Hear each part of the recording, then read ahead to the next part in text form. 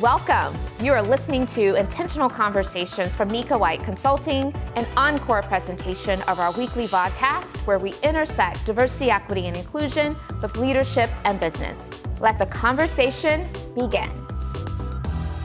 Now, last but not least, I want to take an opportunity to officially introduce a friend of NWC, a colleague of NWC, and also someone who is a remarkable practitioner in this space of diversity, equity, and inclusion, Melissa Smith. So as I normally do, I will give her formal bio and introduction, and then we will invite her to share more about herself in her own way. But here is Melissa's bio. Melissa Smith is a passionate leader with almost 20 years of experience in education and coaching. She leverages her background in education, coaching, organizational psychology, and facilitation to continuously push individuals to challenge assumptions and shift paradigms. Individuals notice, name. Melissa's approach to coaching and leadership development helps individuals notice, name, disrupt, and dismantle systemic oppression and develop shared humanity for everyone. She empowers communities to reach beyond their comfort zones, to reimagine and redesign their systems for equity. Melissa is a people-first champion that specializes in supporting historically marginalized groups in healing and ongoing community care. She empowers individuals and organizations to center mental health and well-being while challenging dominant cultural and societal norms. She also just recently joined the NWC team as a senior director of DEI strategy and design, and we're so delighted to have her. She's making a difference already, and I hope you all will join me and in your own way, either through emojis or just opportunities where you can just pour into her and let her know how much we appreciate her being here today and sharing with us. I will really appreciate that. So I'm going to stop sharing my screen. I'm going to spotlight Melissa so that she can be front and center. Hello. Hello. I'm so excited to be here. Thank you, Nika, for what a wonderful introduction. It was a great introduction, and I'm so excited to be here and just chat with you today and be a part of the intentional conversation. You know, yes. I enjoy, so this is like the third round for me. So I've been a person that has come to the IC conversations to learn. Then I've been on the side of the employee, you know, the staff member coming and joining, and now I'm a guest having a chat with you. So I'm enjoying this round too. Well, we are equally excited, and we're very proud to have you, Melissa. Again, it's been, I guess, about a month now, and it seems like the time flies by. But I'm not going to let you off the hook, though. One of the things that we always do, and you know this from, taking part in some of our previous podcasts, is that while we always like to make sure we take an opportunity to read someone's accolades and their credentials so that everyone will know how they show up to this work, we also want to make sure we can dig a little bit deeper to know something about you that we cannot find by reading your bio. So let us into a little bit more about Melissa. Are there any intersecting identities or anything unique that helps us to get to know you a little bit better? Yes, so there are many layers to Melissa. Anyone who knows me knows that. I will say that I am definitely a person that loves to have fun. I am a people person. I love to be around family. I love to be around friends. I have two children. I have a boy, EJ, and I have a son. I have a daughter, Kaya. They are 15 months apart. They are like twins, but they are not. They get along most of the time.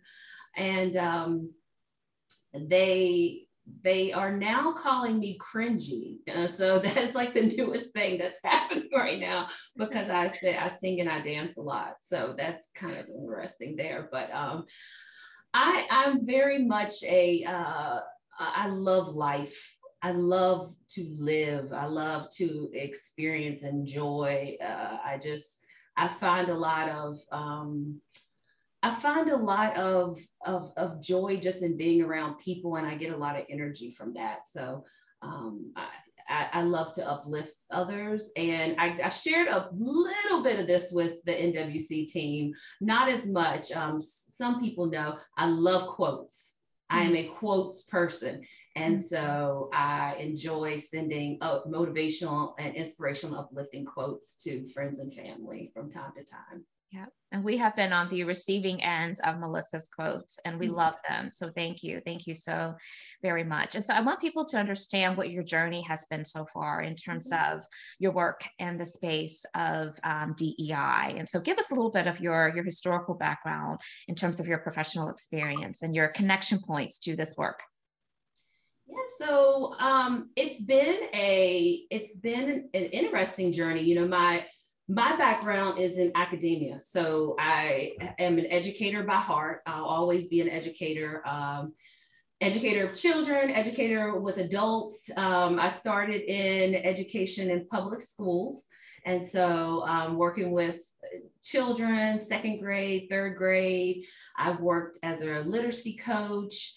And I've worked in a lot of capacities in the public school, elementary education setting. Building culture, you know, and that is one thing that has always been prominent in any environment that I was in the public school sector. Is I always focused on that culture, whether it was my individual classroom or whether it was like the school building. I always found a way to center myself and somehow trying to understand more of what the culture was of the building and how I could help enhance, how I could look at the data, how I could, you know, help to create more of an inclusive culture of belonging, both for the students and for the educators. And then as I grew in leadership capacity, I started to branch out and I would present at district level. So instead of just being at a school level, I would present more at a district level. So I would share my expertise in leadership development trainings with senior leadership staff. And I realized that there were so many opportunities to leverage change, but I couldn't do it alone. And but it also needed to be done, you know, and I'm the type of person that can't sit back and watch when something needs to be done. You know, if I see it and I know it needs to be done, I need to find a way to jump in and contribute to that change. So, you know, through that journey, I just continued to try to help motivate and build up other equity champions to do this work. And from public school, I transitioned into higher ed and went to the University of Virginia. And at the University of Virginia, I was the lead early childhood coach for social emotional coach for equity. And I really enjoyed that because it really just meshed well with two things that I love. I love coaching and I love discussing coaching, having anything to do with the diversity, equity, and inclusion. And so that really meshed well and helped to build both internal and external structures there at the University of Virginia. So, you know, my path has always had some kind of DEI realm. And recently I was talking to a friend, she said, oh, how did you get, I see you're with Nika White Consulting. How did you get there? Like, how did you get out of education into there? And I said, I've always been there.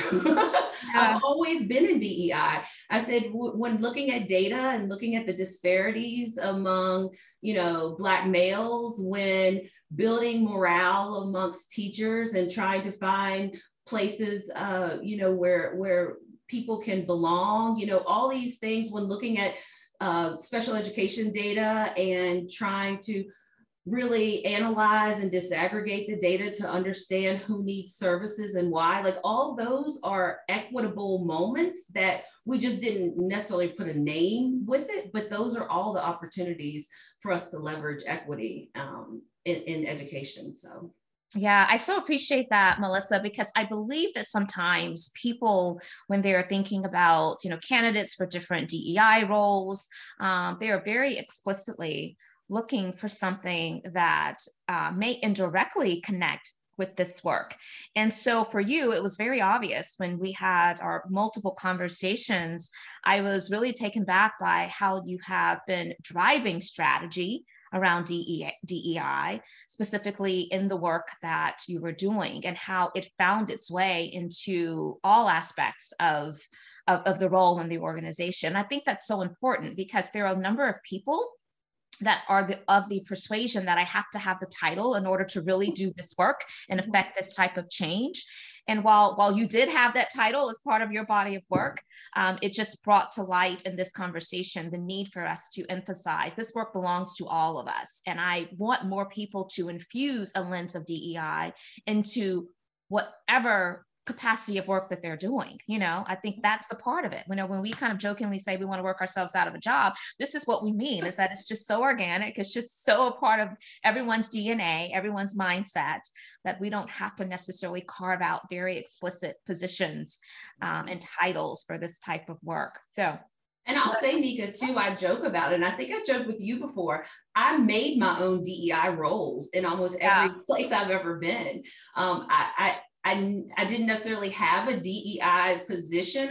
I created most of them through just looking and knowing and looking at data and seeing and feeling and saying, there's a need here, there's a need here, there's a need here. We need to fix, how can we do? Let's be change makers. And so, it wasn't, I didn't have that official title across my job description, but when you see it and you feel it and it needs to change, I'm not one that can sit back and just let it be. So I do think in order for change to be made, it is going to take all of us. As you said, it's not going to be the person with the title. We can't do it alone. It's going to take an all approach. Absolutely. And what I love about you and your approach, Melissa, while maybe the initial motivation was fueled by the passion and the understanding of the need, you also, on your own account, became a student of this work in this space. And as I think about all of the things that you affiliated yourself with and associated yourself with, it had some tie, either directly or indirectly, to this body of work. And I think that organic kind of journey is important just to amplify, because, while certainly we talk a lot about how passion is really important, you have to align both will and skill. And I share that often with this community. It's not just enough to say, I'm passionate about this work. Passion only carries you but so far. But how are we really strategically equipping ourselves with the knowledge and the know-how and the tools to be able to help affect the change that we want to see? And so I applaud you in that regard. And we're going to get a little bit into some of the ways in which you did that. I want to first talk about authentically grounded. So, you have these passion projects and these efforts that you have founded and initiated. And I want this community to be aware of what those are and how maybe they can also get involved and learn more. So tell us about some of these passion projects and efforts that you have that I understand relates to a mug campaign that has a story behind it. There's a whole story, Nika. I told you, multi-layers. You just have to learn to peel back the layers. Yes. So Authentically Grounded is a company I founded, and I have a mug line, and my mug line and mugs, like drinking mugs, just came out. And so, in all the work that I do is all about healing, hope, and liberation.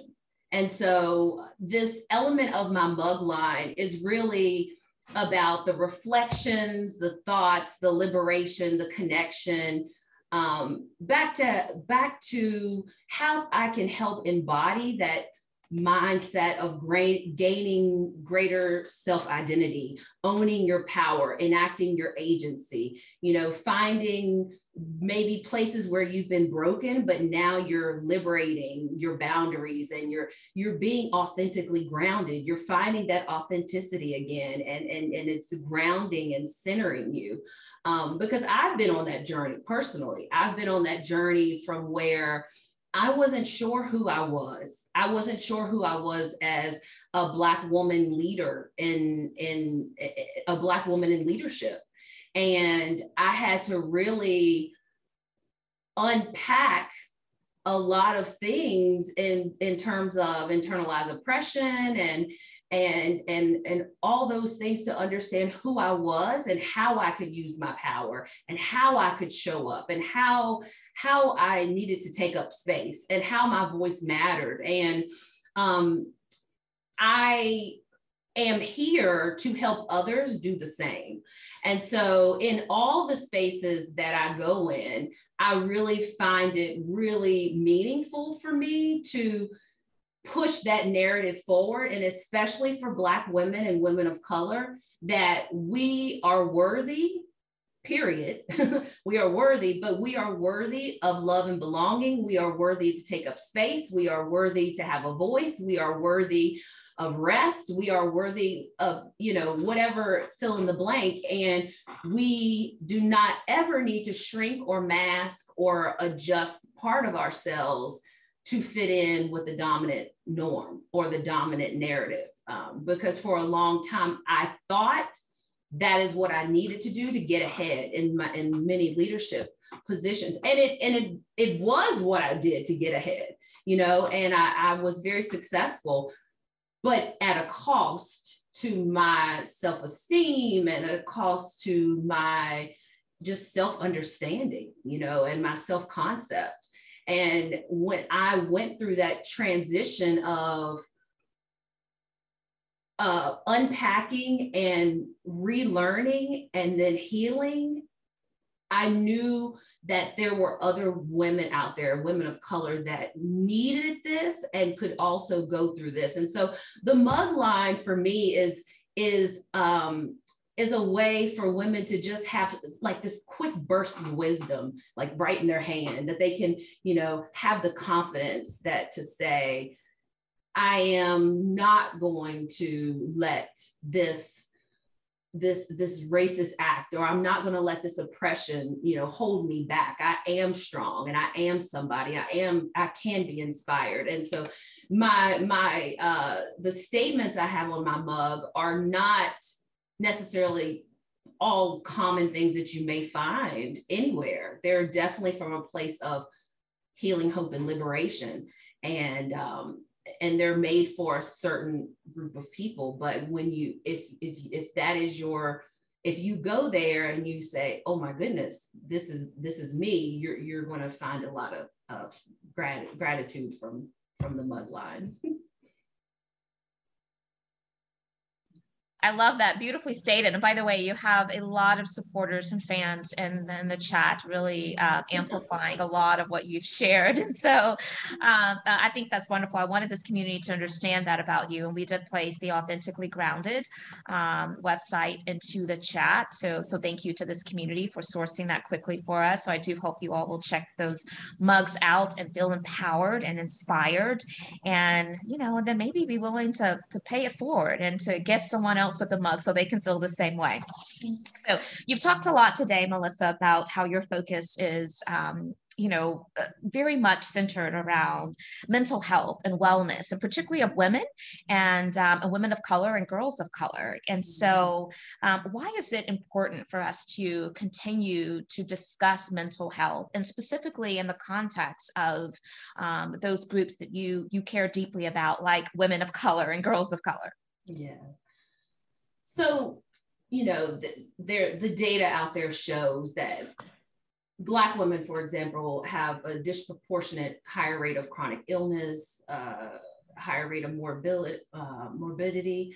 And oftentimes these illnesses are due to stress. They're due to stress related to burdens of society. They're due to stress related to systemic racism. They're due to stress related to trauma. And these are things that aren't talked about. They're not necessarily discussed. And I, as women of color, Black women, for us to start to take a step back and think, okay, these actions are placed upon me, but I don't have to keep them. I can be in this continual process of proactively deciding to put boundaries in front of me. I can be in this process of continually deciding to give myself a break. I can be in this process of continually deciding that I don't have to be the strongest woman in the room necessarily just because I'm a Black woman. And I've always been told that I need to be the strongest person here in order to succeed or to get ahead, or, you know, I don't have to live up to the generational narrative that has always been placed before me, because I don't want to be one of those statistics. I don't want to have all of the health issues associated with that statistic. So I think it's kind of like, for me, breaking the narrative. You know, it's breaking and changing the narrative a little bit of what we've been told that we have to be as Black women. And it's nothing negative about to our ancestors or the women that came before us, because I really do feel they did exactly what they had to do. Yeah. They did. They didn't have the advantages we have. They didn't have the space we had. They didn't have the Intentional Conversations podcast to be able to say these things, and the platforms to be able to, you know, to speak out like this. But now that we have it, I don't want to teach my daughter to work twice as hard to get half as far. Like that narrative that I was taught, I don't want her to have to do that. I want there to be spaces for her to work hard, to be successful, but also to understand how to set boundaries and to understand how to take care of herself and understand what self-care is, and not feel that she has to carry the world on her back because she's a Black woman or a Black girl. Mm-hmm. Yes, I did all that. As a mom of a Black young woman, I absolutely echo everything that you just mentioned. So as we talk about, you know, developing those to especially women of color to have that mindset that you just described, how does self-development affect the way that women can leverage their voices and take up space? I know that you talk a lot about helping women and coach women to using their voice to show up, particularly in white environments, you know, because that's hard. So how does the aspect of self-development, self-awareness help women to leverage their voice and take up space? Such a good question, Nika. So when I think about self-development, like I'm just going to name, like there are words that pop up in my head: prioritize, rest, thrive, healthy, advocate, address, practice, psychologically safe, decolonize, challenge. I think many of those words are part of the self-development we have to do in order to, and what I help women to do in order to own their voice and take up space, develop that self-love that we may or may not have had growing up or have seen, prioritize boundaries, learn how to feel steady and take up space. And what does that really mean to take up space in an office or in a workplace setting? What does it mean to advocate for psychologically safe workplace environments? And what does it mean to have to believe in yourself enough that you are going to, without a doubt, be in an environment that is going to be healthy and thriving for you, or else you're not going to be there? You know, not living to the narrative of changing your hair because you feel like it's not acceptable. You know, going through the motions of that. And I've done this in the past, you know, thinking, should I get my hair braided? I have this board meeting, you know, is it appropriate to do this right now? Should I wait to go on vacation? But it takes 8 hours to get my hair braided. So do I, you know, that is emotional tax, that emotional tax that we go through that some people don't even know, just to try to assimilate and show up. Mm-hmm. Taking that off of our plate developing enough sense of self that you don't need to do that, and going to environments like I'm here at NWC, I can get braids at any point in time. I can rock whatever hairstyle I want. I can do, I am in an environment where I can show up as my authentic self. And I know that. So think about I don't have that additional emotional tax. I'm not bringing that to work. So there's a huge amount of stress that I don't have on me as a Black woman. Mm-hmm. And I want others to see that you don't have to take that. You don't have to have that. There are spaces and places where you can show up as your full authentic self. Absolutely. Absolutely. Well stated. So one of the things I've heard you mention before, particularly in preparation for today's conversation is, and I'm quoting this, resting is a form of resistance. So Melissa, what do you mean by that? And how can women of color use this? Yes, so that is something that I read somewhere, and I'm sure it is someone's quote. So I apologize if since I have not sourced it correctly. But I say that often because if we look at situations in the workplace, usually power is associated with busyness. And the power and privilege, go often to the person that's working the most or doing the most. And as a woman of color, again, work twice as hard to get half as far, work more, prove more, get more degrees, get more accolades, do a little bit more than your job description if you want to get ahead. More. Again, all that more is coming at a cost, and it's coming at a cost of your health. Mm-hmm. And it's not that I'm saying don't improve yourself, because anyone that knows me knows I love conferences. I love, self-development. Nika, we were just talking the other day about webinars and how I love to learn, I'm my children laugh because I talk about articles all the time. They're like, articles. They say that all the time now, but I love to read and I love to learn. So I'm not against that. I'm just saying that it comes at a balance. Yeah. And I want women to know that we should be able to do it because we want to do it to get ahead, not because we feel like we are pressured to do it because of who we are or who we are not. So there is, if you're on social media, there's I'm not sure if it's a person or company, but it's called the NAP Ministry. Oh yeah. NAP, you know the NAP Ministry? Yep, I know the NAP Ministry. The NAP Ministry.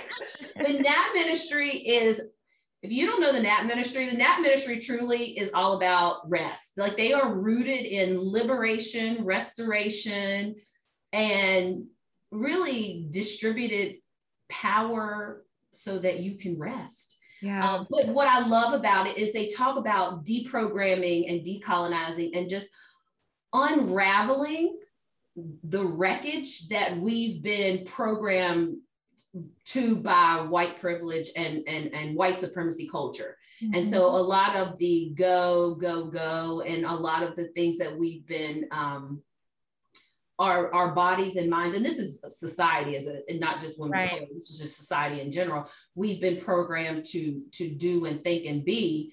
It talks about how we reclaim and reawaken ourselves from those brutal systems. And so I laugh sometimes because some of the posts are like, lay down, go rest. I know. But I enjoy that. Yeah, the NAP Ministry for sure is something that I encourage all of you to look up. If we can place that into the chat, that will be awesome. So I know that we focused a lot on women of color, but when you talk about people developing their path to being authentically grounded, that is something that all of us can gain a lot of value from. And so I want to lean into that a little bit more. Can you provide just some direction or some guidance for if someone is listening to this and they're saying, you know what, I do feel like I've been compromising my authenticity. How can I develop and be on a path of becoming authentically grounded? What would you share? Love to. And Nika, I have something I want to share with the audience. Please. As an educator, you know, we always come with nuggets. We love tools. Please share. We come with tools. You know, we always have a little something in our back pocket. So I came with such today. And so this is actually a blog post that I posted about 2 years ago. And this is when I left one of my public school setting, and right before I went to higher ed. And this was just, it was raw emotion, but it was truly what I felt and how I wanted to express myself and how I wanted to show the world where I was and how I could develop my path to being authentically grounded, like that next step and what I've been through. So I'll read this for you all. The title is, You've Been Given a Seat to Liberation.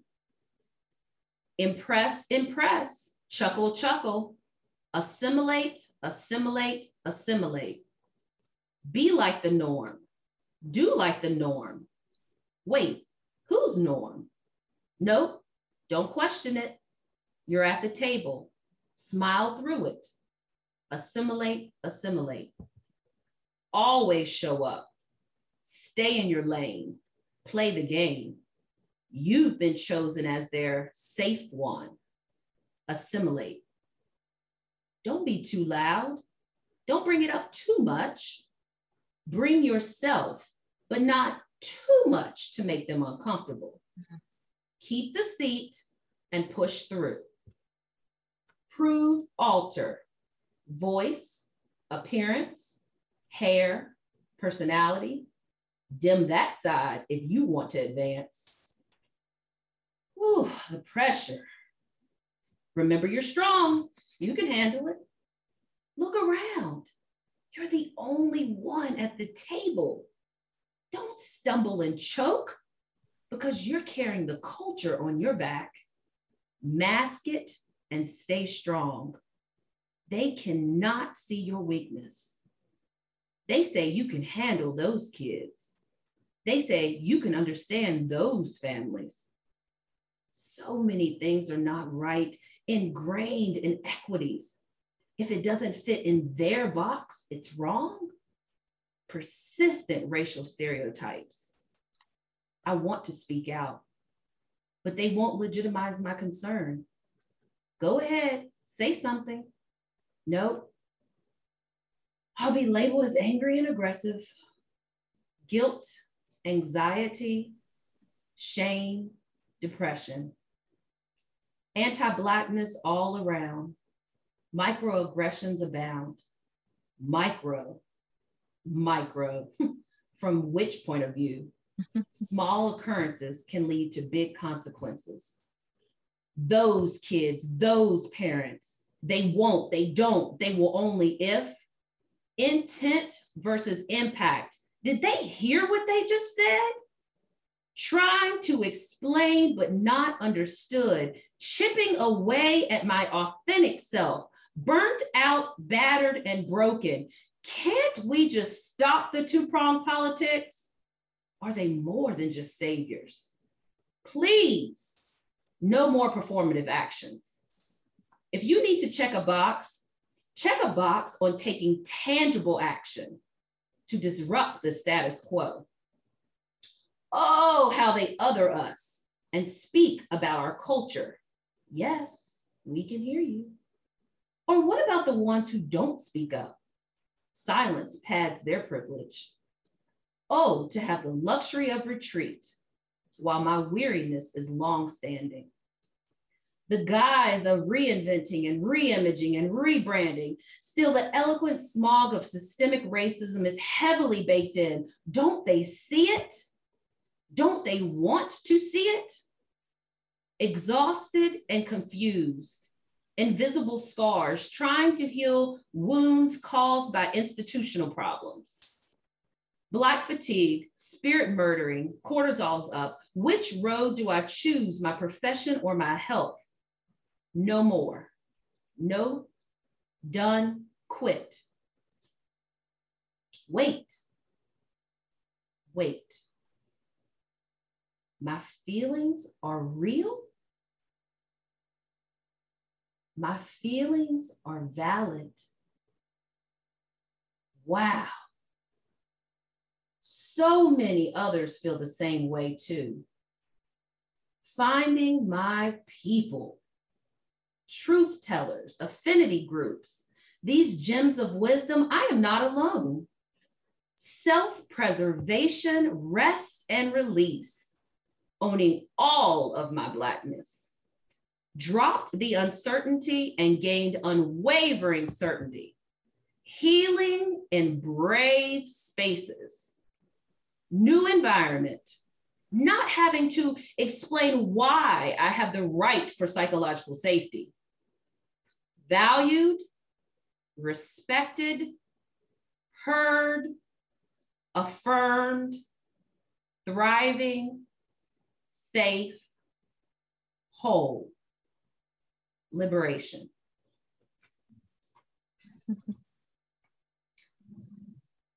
I'm silent intentionally because I think that we all have to just sit with that for a moment, you know?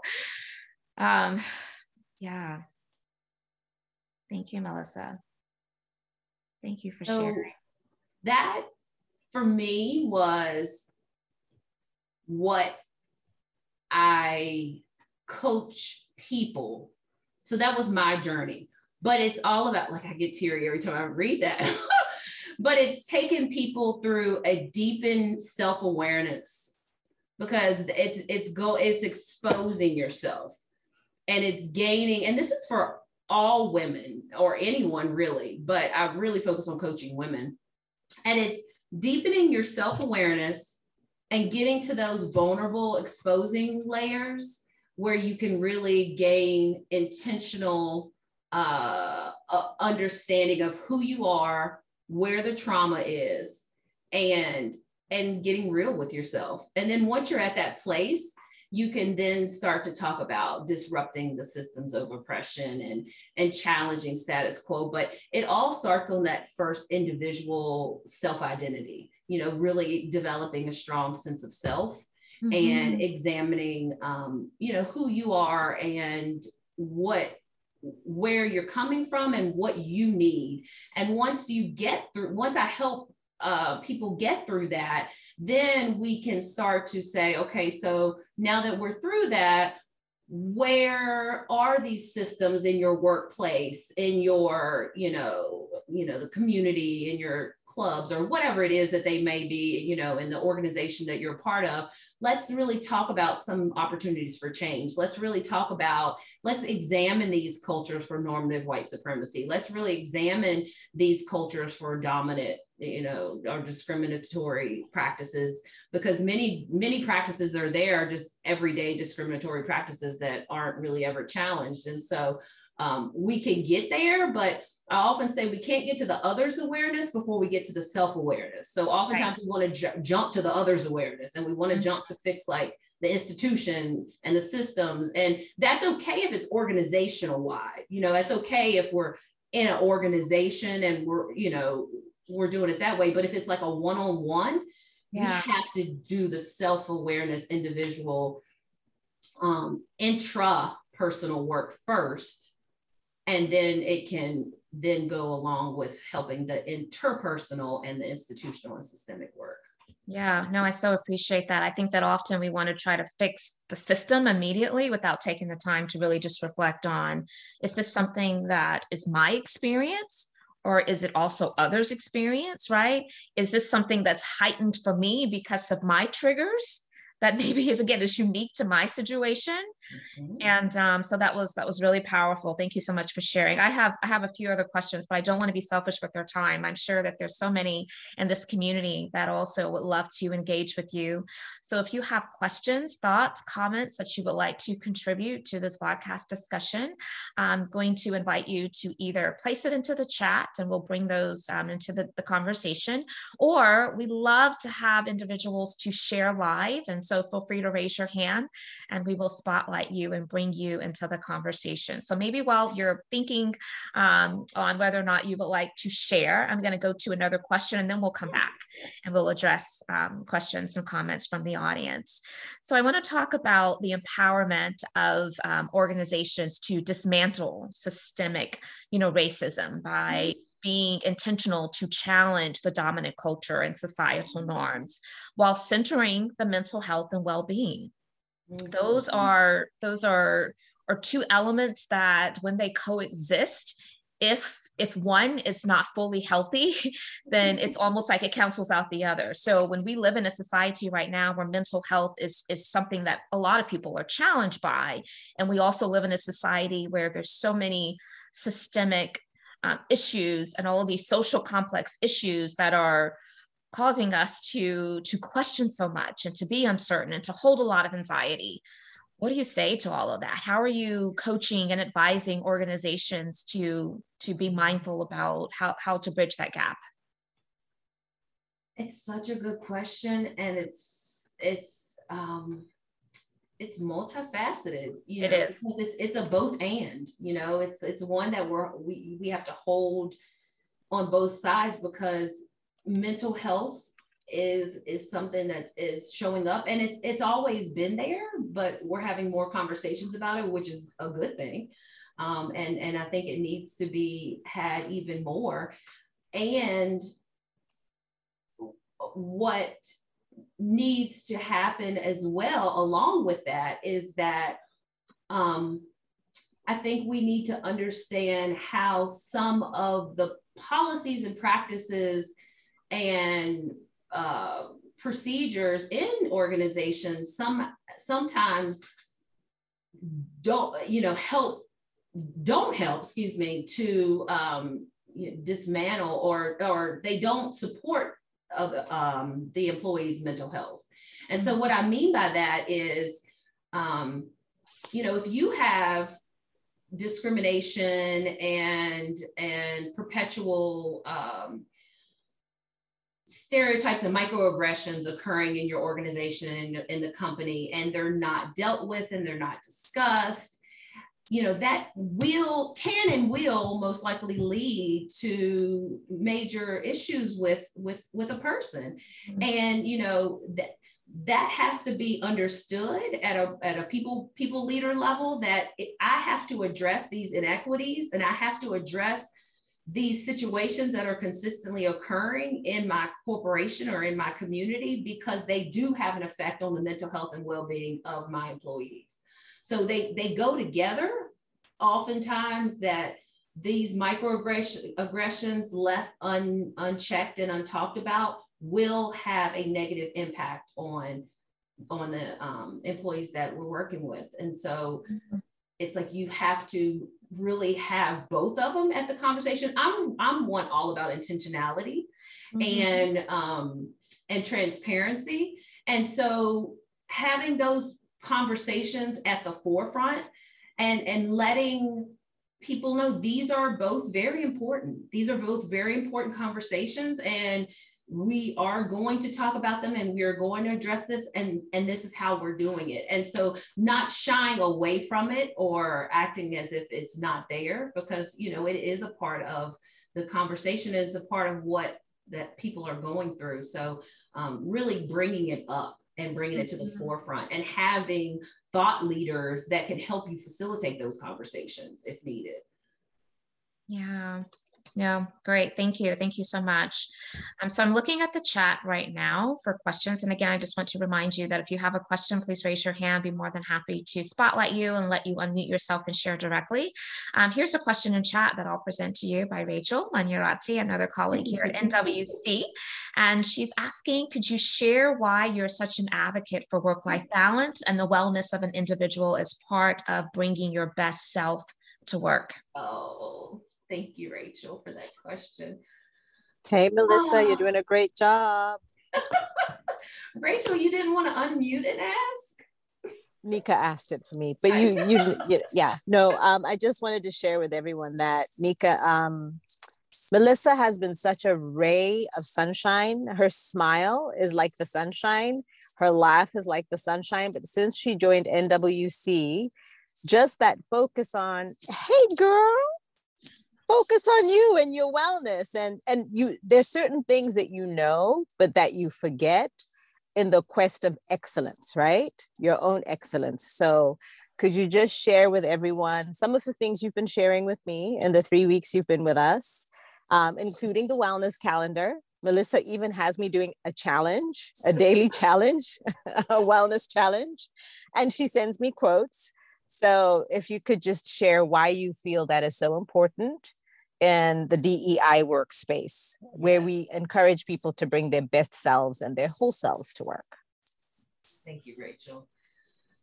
I do think it's really important for all, but especially DEI practitioners. We give so much of ourselves, and especially if you're coming from a marginalized group, you know, you're living it and giving yourself to the work. And so you're potentially experiencing, some of the harm, but you're pouring into others in the hope that you are being a change agent. And it's emotional. I say emotionally taxing a lot, but there is emotional tax attached to this work. And where, as Nika mentioned, you know, there's passion behind it, there also is a skill behind it, and there's you know, there's all kinds of other pieces and components that tied and attached to that. And so if you're not careful, you can become so fully immersed in this work that you forget and lose parts of yourself. And I think that is probably in many occupations and many workplace cultures.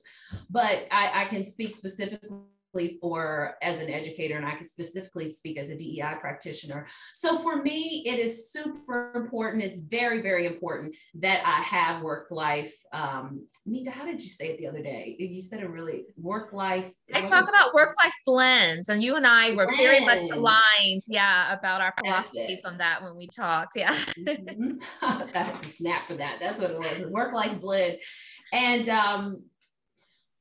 because you want to show up as your full self to help the people that you're there to serve. And I think about my colleagues. I want to be there to support my colleagues. I want to be there to support the clients that we work with. And I also want to be full enough to support my children and my friends and my family. And I can only do that if there is a blend and balance. And so I think about that often. How much energy am I exerting in each situation? How much do I need to give this situation, and how much should I hold back? And I haven't always been like that. And many people, and there are some here that have known me for 20 years, know that I have definitely not always been like that. But I have come to found I am the best Melissa when I set specific boundaries and healthy boundaries around that. So I really, at the heart of me, enjoy giving others that gift. And so when I can give to others in that way, it makes me very happy. That's awesome. Okay, so I see 2 questions into the chat. I'm going to try to squeeze them into the remaining time that we have, but I'll start first with Shaniqua's question. Thank you for being here, Shaniqua. And her question is, when you're doing individual coaching, how do you help Black women deal with their internalized racism? So take that one on. That's such a good, thank you, Shaniqua, for that question. So that is one of the most common and one of the first things that we deal with, that I've dealt with Black women, because it's common. And again, I'll go back to the first step is understanding what you're going through and understanding where the internalized racism or internalized oppression has come from. So it's really understanding the culture, the white supremacy culture that you're immersed in. When I talk about white supremacy culture with clients, I talk about it like a fog. You know, it's like this it's an invisible fog often that we're walking through, and sometimes people don't even realize how immersed that we are in this fog that has become parts of our lives and parts of, it's not like we tried to learn this, but it's a culture that has become part of the American culture. And we have to intentionally decolonize and intentionally recenter and intentionally unlearn. So I help women to unlearn the behaviors and the mindsets that were placed in us and given to us by people that may or may not have wanted to, so when the way that we have to, or thought that we have to minimize ourselves or show up a certain way, or, the angry Black woman said, all those things are things that we have to unlearn in order to then relearn how to present ourselves as authentic. So that's really what it's about. It's decolonizing and unlearning the white supremacy culture that's been presented to us. I so agree. Melissa, you probably have heard this before, just even in your short time, but we talk a lot at NWC about part of someone's growth, and part of the work that we feel compelled to do is to help people to unlearn misinformation that they have, being conditioned by. That's part of the journey. We have to unlearn misinformation, right? That's where a lot of the stereotypes and a lot of the generalizations will come from, where bias then creeps in, and then that bias can create harm. And so I so appreciate you bringing that to the conversation. Okay, so Felicia Torres has a question, and it is this: what suggestions do you have to deal with the workplace that forces you to take on additional duties or causes to represent the culture because you are the minority in that particular organization? Yeah, so I've been in that quite often, especially in an educational setting. So oftentimes in educational settings, I have found that women of color are given certain roles, or it's things such as like you can handle those, and I mentioned in my poem, you can handle those children, or you can handle those families, and it's seen as if we are othered, and so they're othering the children as well. But really, in these cases, it's really, for me, and this is part of the wellness journey, it's about liberating boundaries, and it's about really setting clear, intentional boundaries. There are certain expectations of any job, or job description and responsibilities, but taking additional duties because your supervisor may be a part of a marginalized group, and you as well, or maybe that like teaming up type of thing. It's just like you really setting boundaries about what you're willing to accept and what you're not willing to accept. Because people really, in my experience, now that I've started to do this for a while, people are going to accept or not accept what you're willing to give or not give. And so, I do everything in a professional, courteous way, but I definitely have very clear boundaries personally and professionally. And people have accepted or not, those boundaries. And so it's made me much happier in my life because of it. Yeah. And don't you think it's also important to ask why, have that level of curiosity to ask, why are you suggesting that I am the person for this particular task, And then I believe in asking why, it gives us an opportunity to educate. Sometimes people will ask certain individuals, particularly those that are part of marginalized communities, to serve in that capacity in their organizations because they perceive that they are the voice of everybody that's a part of that population, right? And that's an opportunity to educate and say, all Black women, we're not a monolith, Absolutely. And so I think asking why can be really important to that as well.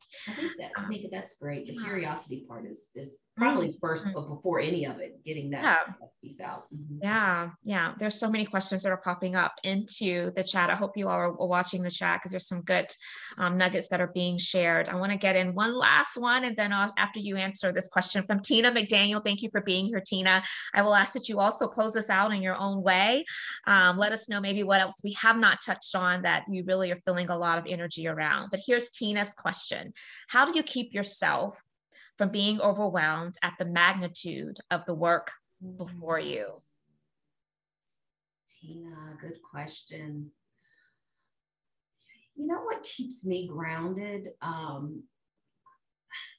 For a while, Tina and everyone, I was in this work and I didn't know there were so many others, other amazing DEI practitioners in this space. And years ago, I didn't know that there were so many other amazing DEI practitioners in this space. And now with social media, you know, there you can reach out, you can talk to, you can, and there's even now forums and organizations that are made just for DEI practitioners or just for people that are doing this work. And you know, there are, I really apologize for that. I'm so sorry.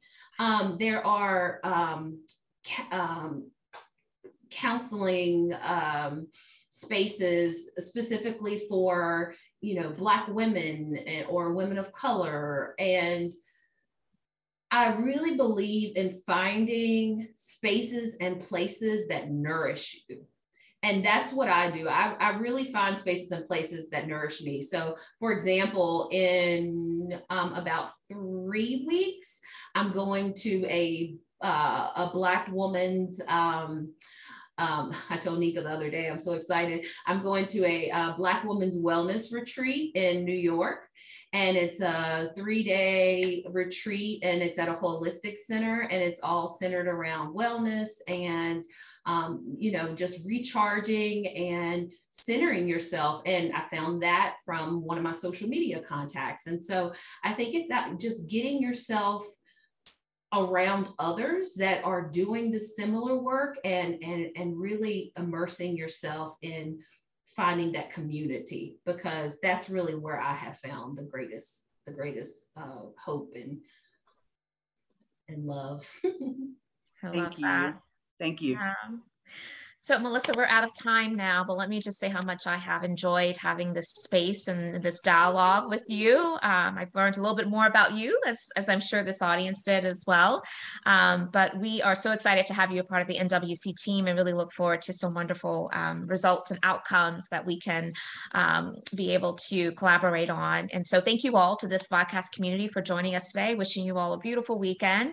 And if you found the content today to be helpful and useful, then be sure when you receive the replay that you will share it out with someone else in your community. Thank you all so much. Enjoy your weekend.